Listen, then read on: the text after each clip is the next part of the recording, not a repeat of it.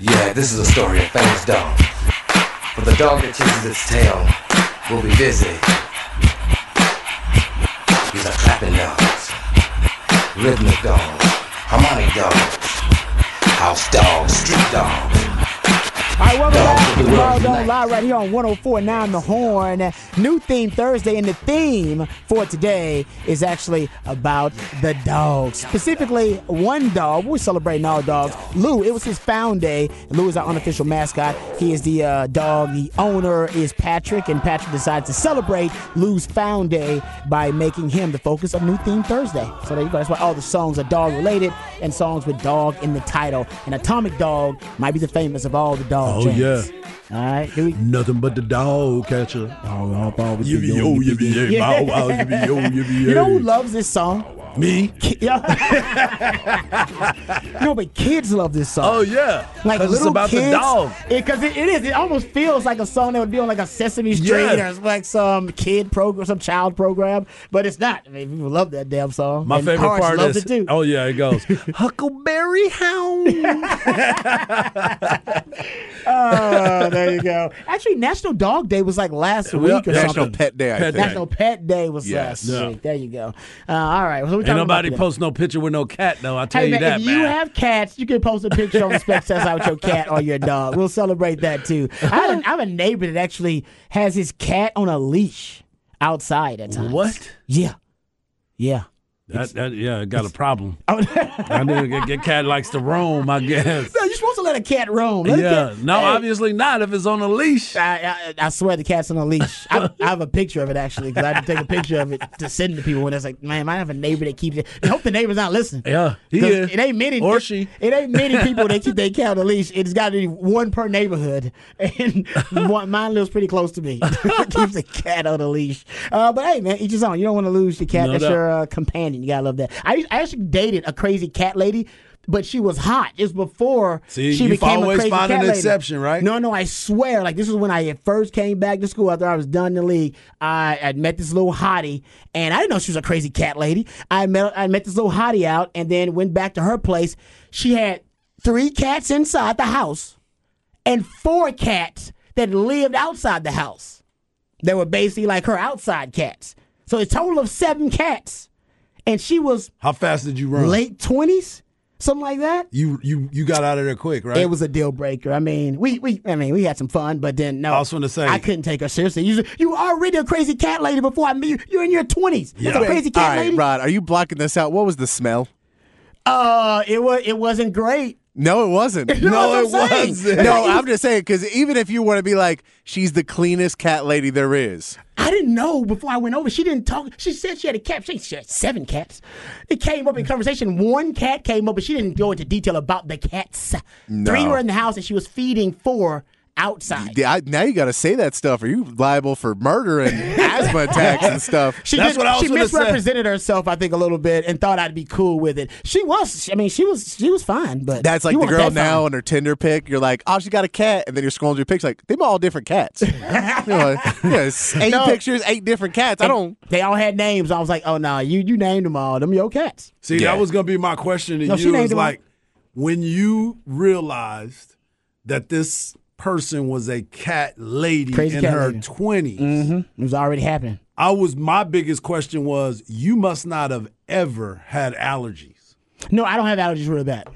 I don't. That was Even right amazing. now, I don't. Yeah, That's I don't have them. amazing. That's actually one of God's gifts to me. I do not have allergies. I don't have to deal with that. Yeah, some No. people. I could also tell you what else. You smoked at the time. Because that's the only reason you couldn't smell the house. Yes. Because you lose your sense of smell when you smoke. I did Sure. know just because I was at a the smoker. time, a lot of cat people smoke. You can't tell how bad it smells when cats pee around the entire house. smells like cat litter and cat piss the entire Great place. point. Okay. All right. Now you hate that. Look, I don't dislike cats. Yeah. I'm just saying 2 I don't is like a the lot of smell. cats. She. 2 is a lot of cats to keep Hey, the smell down. like I said- and once you get over 2, the smell is going to get exponentially worse. That's true. It's odorous. Yes, It is odorous. Yes, It is Hey, odorous. listen, I don't know what she's doing with her life now. I hope she's happy. I hope she found a crazy cat man. All right, they got a house full of cats everywhere. Yep. But I got I said, Katie's number still? She was like 28. I was going to say, was she like dating Katie? Yeah, 20. No, she was like 28. She was sexy though. Trust me. I said, but remember our conversation, crazy to hot ratio. Mm-hmm. Basically, she was really, really hot, and even for like a week, I was debating, man, is she crazier than she is hot? Because she does have 7 Speaking cats of. at 20-some years old. And then I decided, yep, she's crazier than she is hot. She has crossed the Vicky Mendoza diagonal, and at that point, you cannot deal with her once you deal with the hot to crazy ratio and matrix. she So- puts You some mean mayonnaise. this one right here? yes, exactly. She puts some mayonnaise in her coffee like Will Levis, and you're Yeah. like, I got to go. There you go. You know what I mean? Who knows? Right now, she might, maybe got rid of some of those cats, and maybe she's now down to 2 cats. I have no idea. Anyway, let's talk Texas spring football, gentlemen. Let's get into this, and we'll continue this conversation, obviously, in Roger Rant of the day. But what are you most looking forward to? What are your expectations? What are you most looking forward to when it comes to the spring game? What's the first thing you're going to be looking for? The young players. The young players. Be specific. Well, the young wide receiving group. I want to see what a Jonte Cook looks like when he comes out there. I want to see what DeAndre Moore looks like. I want to see what Quinn actually looks like. But, everybody wants to talk about Arch Manning and the excitement of him. Malik Murphy, he's going to be on the field right after Quinn. Mm-hmm. So those are the players. But I definitely want to see the young wide receivers and, of course, Quinn Ewers. Yeah, I mean, for me, it's Quinn. Yeah. I mean, I hate to just be so obvious. I mean, and I wish I could give you, something a little bit more intriguing because I think everybody's going to be looking at it. But it's about Quinn Ewers to me and how he looks and how comfortable he is. This offense, the ceiling of this offense really is the ceiling of Quinn Ewers this season. And it really will track with his development because I've been doing some numbers. I'm not saying that the running game, and I'll probably get into this deep in Roger around the day. I'm not saying the running game is going to be, bereft of explosivity. But I do think there is going to be a regression in the run game. Mm-hmm. And I don't know if it's going to be a drastic one, but there is going to be a regression in the running game. It may not even be noticeable depending on how prolific the passing game is, which is where your strengths are. So what I would like in this spring game is to be able to identify, you know what they call them in movies? They call them Easter eggs in movies, like little Easter eggs. Basically, because you're not going to see a ton. Sark doesn't want to reveal a lot in the spring game, and we get it because he doesn't want to give the future opponents too much to try to game plan for. So I get that. But I still should be able to pick up on slight little small clues and hints, little Easter eggs, as to what the offensive identity of Texas is going to be next year. Just little tiny ones, because I know what to look for. Not everybody can see it. Trust me, and I'll come on the air, and then I'll break it down for you on the air, what I saw and what I observed. But I would like to be able to identify a couple of and I think the offensive identity, honestly, is going to start, it's going to be built around the passing game. That's where all your weapons are. Yep. J.T. Sanders, X-Man, Jay Witt, Quinn Ewers, all of your, and your left tackle, by the way. He can do it all, but he's a left tackle, so he's there primarily to protect, all right, your quarterback. All those pieces, which are elite pieces, by the way, and all of them project to be some of the top players at their positions in college football this season, and you need them all performing at a high level. To me, that is where the identity of the offense is really going to be. Yeah. Last year, it was puts a Bijan on it with a side of Rojo. Made perfect sense. This year, I don't know if that's going to be it. Right.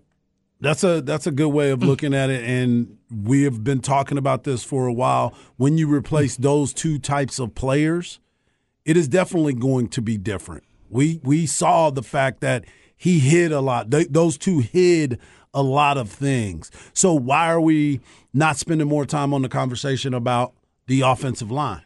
You know what I'm saying? Because this is going to be a big growth spurt for them as well. Those bookends we know are there, but what's going to happen on the guards and the center? Who is going to take that next step? Are you really ready to go that next level on that offensive line? Right. I think that is huge because we just talked about it. They broke a lot of tackles. Now can we create some lanes for these other running backs where they can get to the next level by not having to break that many tackles? Yeah, I mean, I guess I might as well get into it now. We can continue talking and Rod around the day, but just doing the research that I've done just about how elite and unique Bijan Robinson and Rojo were in terms of breaking tackles in the running game, turning nothing into something. They did it a lot.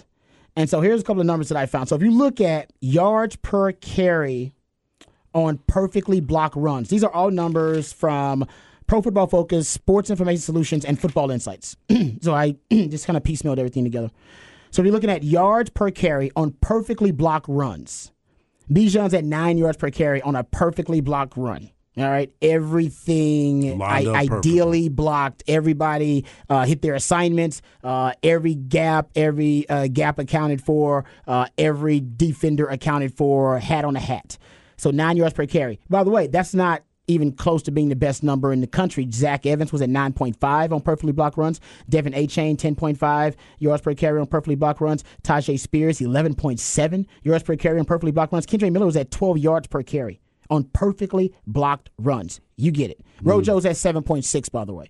But on yards per carry on runs that were not perfectly blocked, so missed assignments, all right, missed blocks, blown assignments, Bijan Robinson's at 5 yards per carry on yards per carry on runs that were not perfectly blocked, where there were missed assignments. So you're still getting 5 yards per carry out of that dude then. Hell, Rojo's at 4.6 yards per carry on runs that were not perfectly blocked. The only guys that were ahead of Bijan Robinson there were Tajay Spears at 5.2. That's it. He was the best in the country on runs, on, I guess, yards per carry on runs that were not blocked. Yeah, that guy's special, actually. He's pretty nice. Based on all the deep dive, the analytics love that dude. Yep. Only 5, and we can get deeper into this too. But if you go Pro Football Focus run blocking grades, in 2022, so we take the 2022 group of running backs and those who are in the 2023 draft class, Bijan has basically Pro Football Focus grades. He has run behind a Pro Football Focus grade for Texas offensive line with a 58 this year, and it was at 73 and a 76 O-line grade total last year. 2021 and 2022. In 2020. So in 2022, the O-line actually regressed, and their Pro Football Focus grade was worse than it was in 2020 and in 2021, which means Bijan and Rojo's job was much harder in 2022 based on Pro Football Focus grades because they were not getting adequate blocking up front. They were actually making more plays on their own, just running backs breaking tackles, than the offensive line was providing holes, or opening up holes, I should say.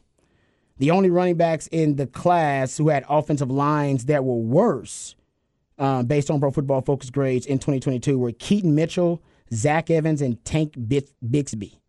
Jahmyr Gibbs actually had worse offensive lines that he ran behind at Georgia Tech, but at Alabama, obviously that was different. I was going to say that changed a lot, didn't it? And by the way, you go look at percentage of design runs with a blown assignment in 2022.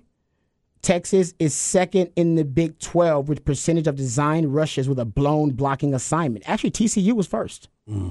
So it doesn't always translate to you, but being an inept offense. And that's with Kelvin Banks only having a 0.7% blown blocking assignment rate, which is the best in the Big 12. So that's 4 of your 5 offensive linemen that are accounting for that because Kelvin Banks is in a league of his own. Yep. Texas led the country in yards after contact as a team.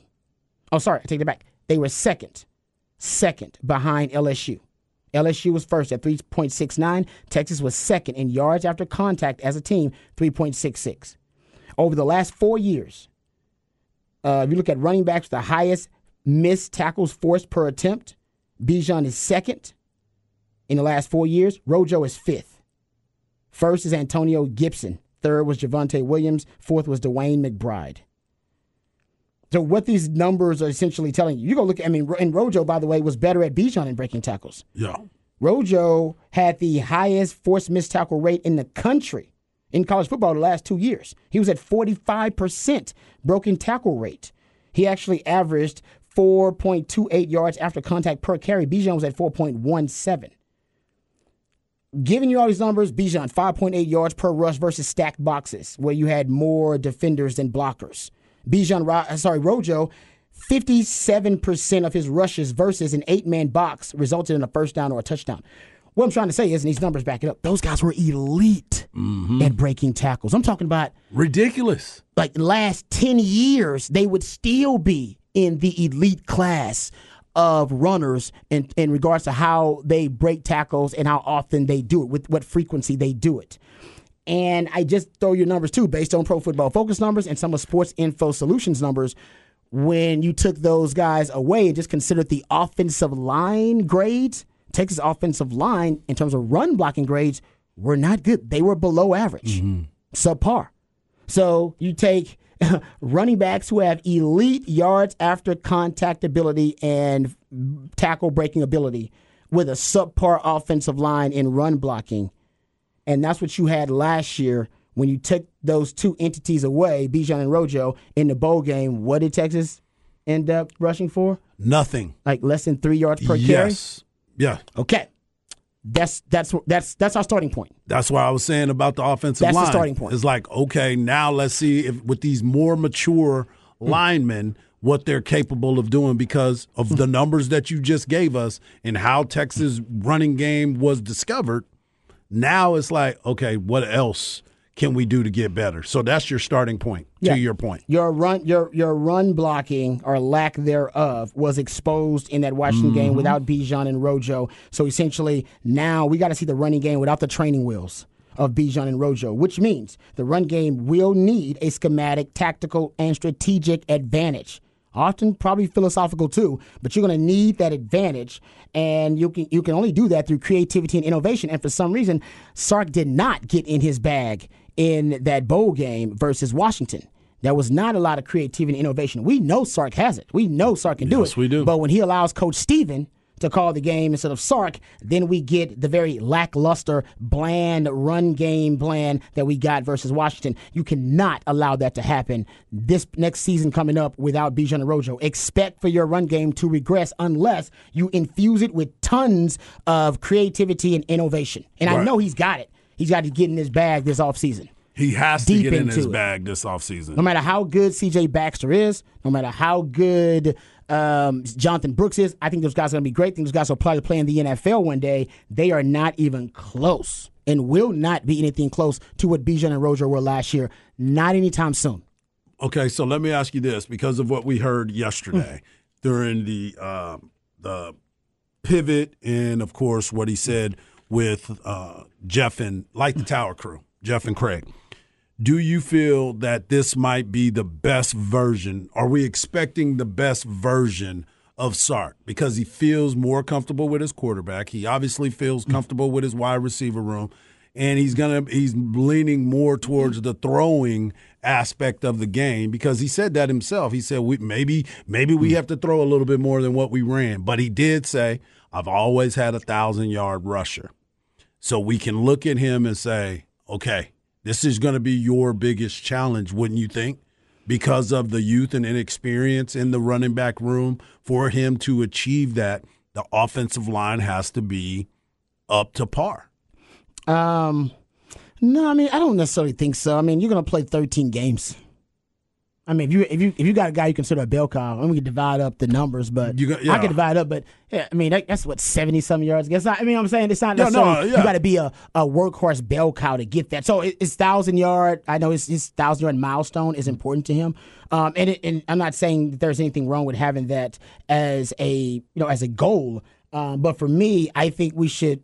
I would focus on more what the identity of the offense is, and the identity should be what you do as well, if not better, than everybody else. What can you hang your hat on? And we know, I don't think it's going to be the running game. I think last year was going to be the running game.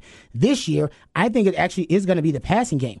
Now, the conundrum for you is if it's going to be the passing game, you cannot allow your quarterback to regress. You must keep your quarterback comfortable and confident. Constantly. Sorry to use all these C words. No, that's good. You know what I mean? Yeah. Sorry for all the alliteration, but you got to keep it that way. If you allowed him to start to regress and then start to panic, and then he becomes insecure as a quarterback, then we saw what we saw last year from him, and then you're not going to have Bijan and Rojo to lean on and go, all right, you know what? Put some Bijan on it with a side of Rojo. Yeah, I can't do that, right? It's the cure-all for every day I'm thinking that ills our offense or our team. And it was. Yeah. You don't have it this year. You don't have it. So you're going to have to figure out a way to pull this offense out of a slump or in the slump, or if you have an insecure quarterback who's not in a rhythm, to get him in a rhythm. And most of that is, in my opinion, quick game. Mm-hmm. I think you start with the quick game. You don't chase the deep ball. I always say it's like chasing waterfalls. TLC told us, don't go chasing waterfalls. Please stick to the rivers and the lakes that you're used to. So the rivers and the lakes, that's your short game, that's your quick game, and that's your intermediate game. Stick there. Yep. All right, because you got enough weapons, in my opinion, schematically, formationally, to stress teams with all of those weapons. I think it'll open up the run game. What you had last year was everybody basically built their entire defensive game plan to stop Bijan and Rojo. You had to. Right. You're an idiot not to, because those guys were the marquee featured pieces of Sark's offense last year. This year, it's not going to be the running game. So I don't even know if you're going to see the loaded boxes like you did last year early on. I would, honestly, I'm dropping my safeties back early on. I'm doubling X-Man, doubling JT Sanders to start the season. Quick game. There you go. So, I wonder. And if you're playing back, then you will be able to run the ball. Exactly. Yep, you will get those numbers that you have been talking about. I think you'll get some of that naturally in the running game, because I think teams will be adjusting to stopping your strength, which I think is going to be the passing game. Yeah. I mean, you look at it. I like it. Okay, so coming up, we'll talk more about the spring game, predictions, expectations, what we're looking for on offense and on defense. And there is one player that I cannot wait to see at the spring game. We may not see him a lot. As a matter of fact, we may not need to see him at all. But it'd be really interesting to see what different ideas that Sark's throwing around on how to utilize and weaponize certain players. We'll talk about that when we come back right here on Ball Don't Lie on 104.9 The Horn. I'm as mad as hell, and I'm not going to take this anymore. Find out what happens when people stop being polite and start getting real. You ain't keeping it around. My God! Okay, it's happening. Everybody stay calm. Oh, you've done it now. It's time for Rod's Rant of the Day. Hold on to your butts. All right, what's up? Welcome back to Ball Don't Lie right here on 104.9 The Horn. Time for Rod's Rant of the Day. I want to continue our conversation about Texas football. There are a couple of players that I really am excited to see. And offensively, I think it starts with a player that's probably been the most talked about player on offense, actually, outside the quarterbacks, and that's Savion Red. I want to see Savion Red. The pictures of Savion Red, it looks like he's bulked up. All the reports are that Savion Red, that he's got some power so that he's a true running back. Even though he's switching from wide receiver to running back, that he's actually got some running back power. And we know he's got some quicks. He's got some twitchiness, if you will, when he gets on the perimeter, because he did play wide receiver. And even though Sark will not say the term, he won't say the words, even though he seems to be building his roster, constructing his roster to emphasize this philosophy, and even some of the moves. The Savion Red move, in my opinion, probably most notably, is a move that says positionless football, and it does seem to hint that he is embracing some kind of positionless football. And you guys know I've been saying on this show for the last, probably not more than 5 years, the future of football is positionless football. It's going to take everybody else a while to catch on. And my man Shano is probably he majors in it better than anybody in the NFL offensively. Defensively, I told you, Dan Quinn majors in it better than anybody in the NFL defensively. And Sark has had both of them at his coaching clinics to speak.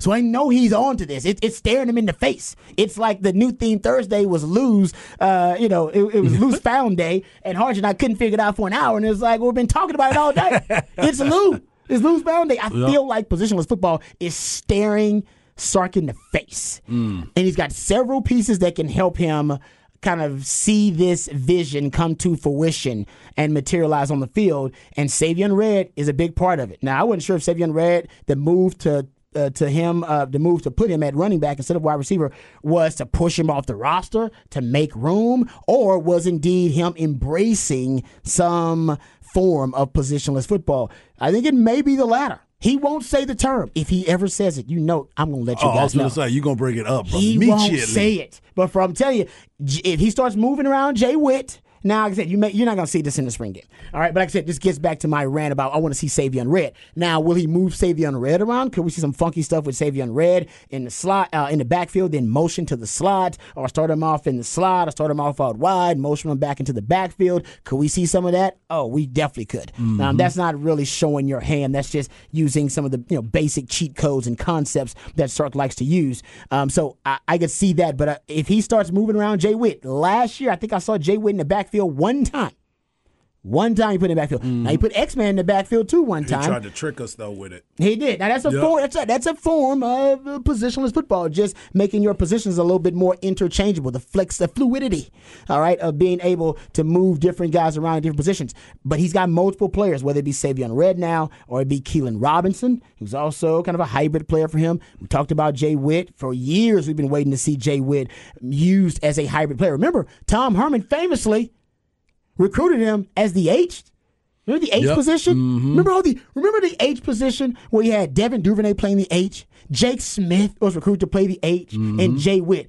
Tom Herman was way ahead of his time with positionless football. The problem was he would never implement it. You know what the H stood for? Hybrid. I'm not joking. It actually stood for hybrid. And Devin Duvernay and Jordan Whittington and Jake Smith, they all played this position that was called a hybrid position, and yet he would never hybridize. I was going to say they were just out there to be a decoy, basically. Right? And it's like, so what are we doing? Well, why are you gonna name him a hybrid and never hybridize the guy? So I think for Sark, you might see some of these players hybridize conceptually, and I do want to see if maybe there are some Easter eggs, some clues, some hints as to him doing that in the spring game. And Savion Red obviously will be a big part of that. And also another guy who you can use in a positionless manner would be JT Sanders. Talked about this yesterday, man, and I don't know how much you're going to see of JT Sanders. Honestly, you don't need to see JT Sanders. You don't need to see him at all. You might see him for a series if they bring it out like a real game. But he's got a chance to be special this year. And honestly, if I'm Sark, and no BS here, I know Sark's not going to do it, but early on, I would build my passing game around JT Sanders instead of X-Man.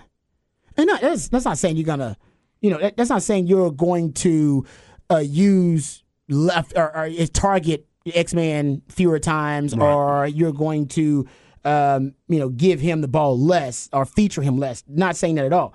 I'm just saying in terms of the early passing game plan, your scripted plays early on. Remember how adamant Sark would be and how intentional he was, deliberate he was about getting the ball to X-Man within those scripted plays early on.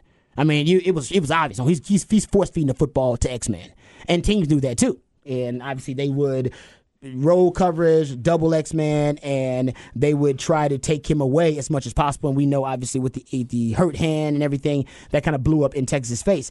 I say early on in your scripted plays, man, you need to start featuring JT Sanders. The truth is, JT Sanders is more likely to end up with a matchup advantage most of the time than X-Man.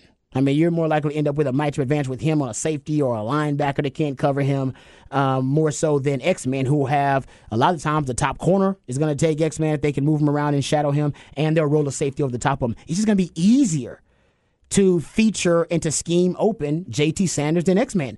We know this. Go look at the NFL. Everybody wonders why Travis Kelce's always so wide open. Travis Kelce's always so wide open because it's impossible to take him away because there's so many different places to hide him within the structure of the offense. You can put him in the slot, you can flex him, you can put him out wide, you can put him in the backfield, you can put him as an H-back, you can turn him into a fullback, you can make him an inline tight end. Doesn't matter. Wherever you're weak, I can put Kelce there. Right. That's what you can do with JT Sanders. Wherever they're weak, and they're going to be weak in multiple spots, just find it and put JT Sanders there. And once they adjust, they'll leave themselves vulnerable and exposed elsewhere. And that's why, to me, I start the game plan, at least the passing game plan early on, with getting JT Sanders involved. Because when they try to take him away with that safety over the top, they're going to leave X-Man and Jay Witt, Jonte Cook alone, Isaiah Nayor alone on the outside, trying to double-team that guy inside. And let's say they double-team him and they want to take away X-Man. Great, because you know what that means? You got numbers. There are only 11 guys. So you can only double-team 2 guys at a time.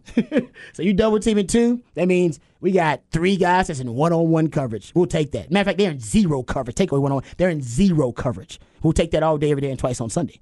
So I think this will lead to J.T. Sanders probably having the greatest season a tight end's ever had at the University of Texas if Sark decides to feature him in that way. Now, and the tight end position has been an endangered species on the 40 acres for a long time. So most Longhorn fans, go back to 2004. Like 2004 to 2007 when they saw an offense not only feature a tight end, but be able to weaponize a tight end within that offense. You just hadn't seen it in a long time. J.T. Sanders is the first one in a long time. It's been an endangered species on the 40 acres. It really has been. And I was actually reading a random article about endangered species a couple of weeks ago. It was about the gray wolf in Yellowstone Park. The gray wolf was eradicated in Yellowstone Park like in 1920s and 30s.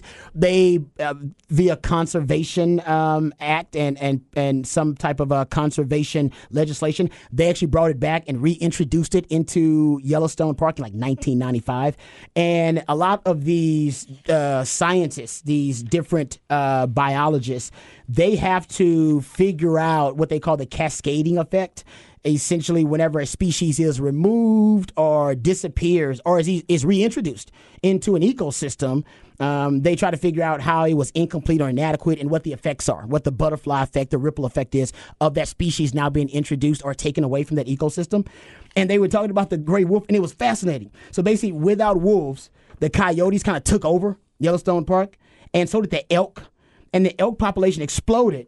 And they started overgrazing on like these willows. Willow patches are really important, willows and aspens, because without those willows and aspens, the beavers, that's what they use to build a lot of their dams. Mm-hmm. And the dams actually are homes to a lot of songbirds and a lot of other different types of species depend on these beavers building their dams.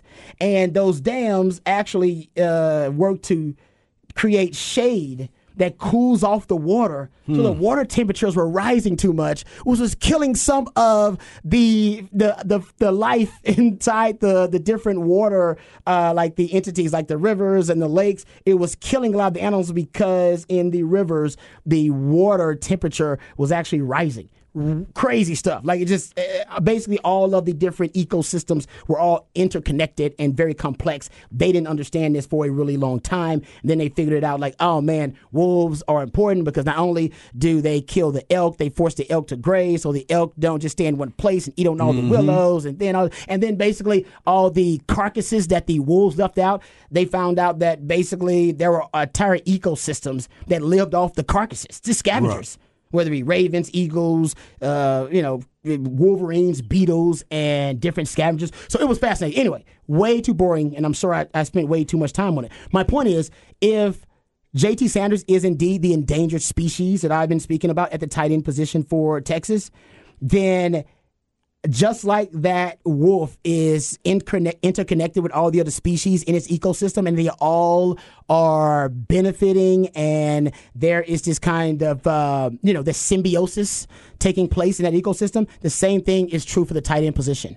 It is interconnected with all the other positions on the 40 acres. And you could argue it affects the pass pro, Texas not having a really good tight end. It affects their run game blocking. It affects the link between the pro philosophy and your spread ideologies. It's also the easiest position to weaponize in terms of positionless football. If you're going to recruit other tight ends, this is kind of where the stall happened too. You're not going to recruit great tight ends until you get a good tight end. A good tight end's not going to want to go to your school unless you already got a good tight end there as an example of how they can be utilized. So that's also something that was hurting Texas in kind of this cycle of tight end recruiting. Either way, now you've broken that cycle. You got your 5-tool tight end. It is no longer an endangered species on the 40 acres, and J.T. Sanders has a chance to be the greatest tight end in the history of Texas football, and also he can be a doorway into positionless football for Sark as well. And it's definitely something that everybody's going to be looking at, because that's why when people were talking about Deuce Robinson, he was the kid that ended up, I think he's going to go ahead and I think he committed to USC, but he was another guy that was a big, long, tall tight end that was looking at J.T. Sanders as somebody that he can implement. That he can emulate. He could be that exact same guy, but now you got to try to find some other guys to fill in that void because he was the one that they were looking at. So I agree with you about the tight end position. Oh, man. I can't wait to see how Sark uses this. You remember Sark said out of his mouth the second most important position in his offense behind quarterback was tight end. Wasn't made up. We didn't just come in. He for said that. Yeah. Your word, Sark. So hopefully JT Sanders can do for the Texas offense what the Gray Wolf did for the Yellowstone ecosystem. There you go. Bring it back to life. Make it vibrant again. I don't know if you want to be around them gray wolves. I don't know if I'll be around that, but that article was fascinating, though. It really was. Anyway, we'll come back. We'll get into a little bit off the record right here on Ball Don't Lie, 104.9 Horn.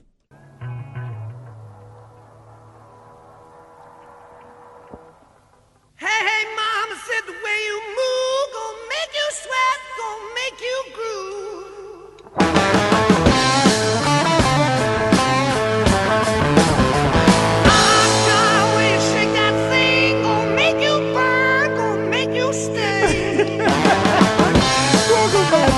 Ball Don't Lie right here on 104.9 The Horn.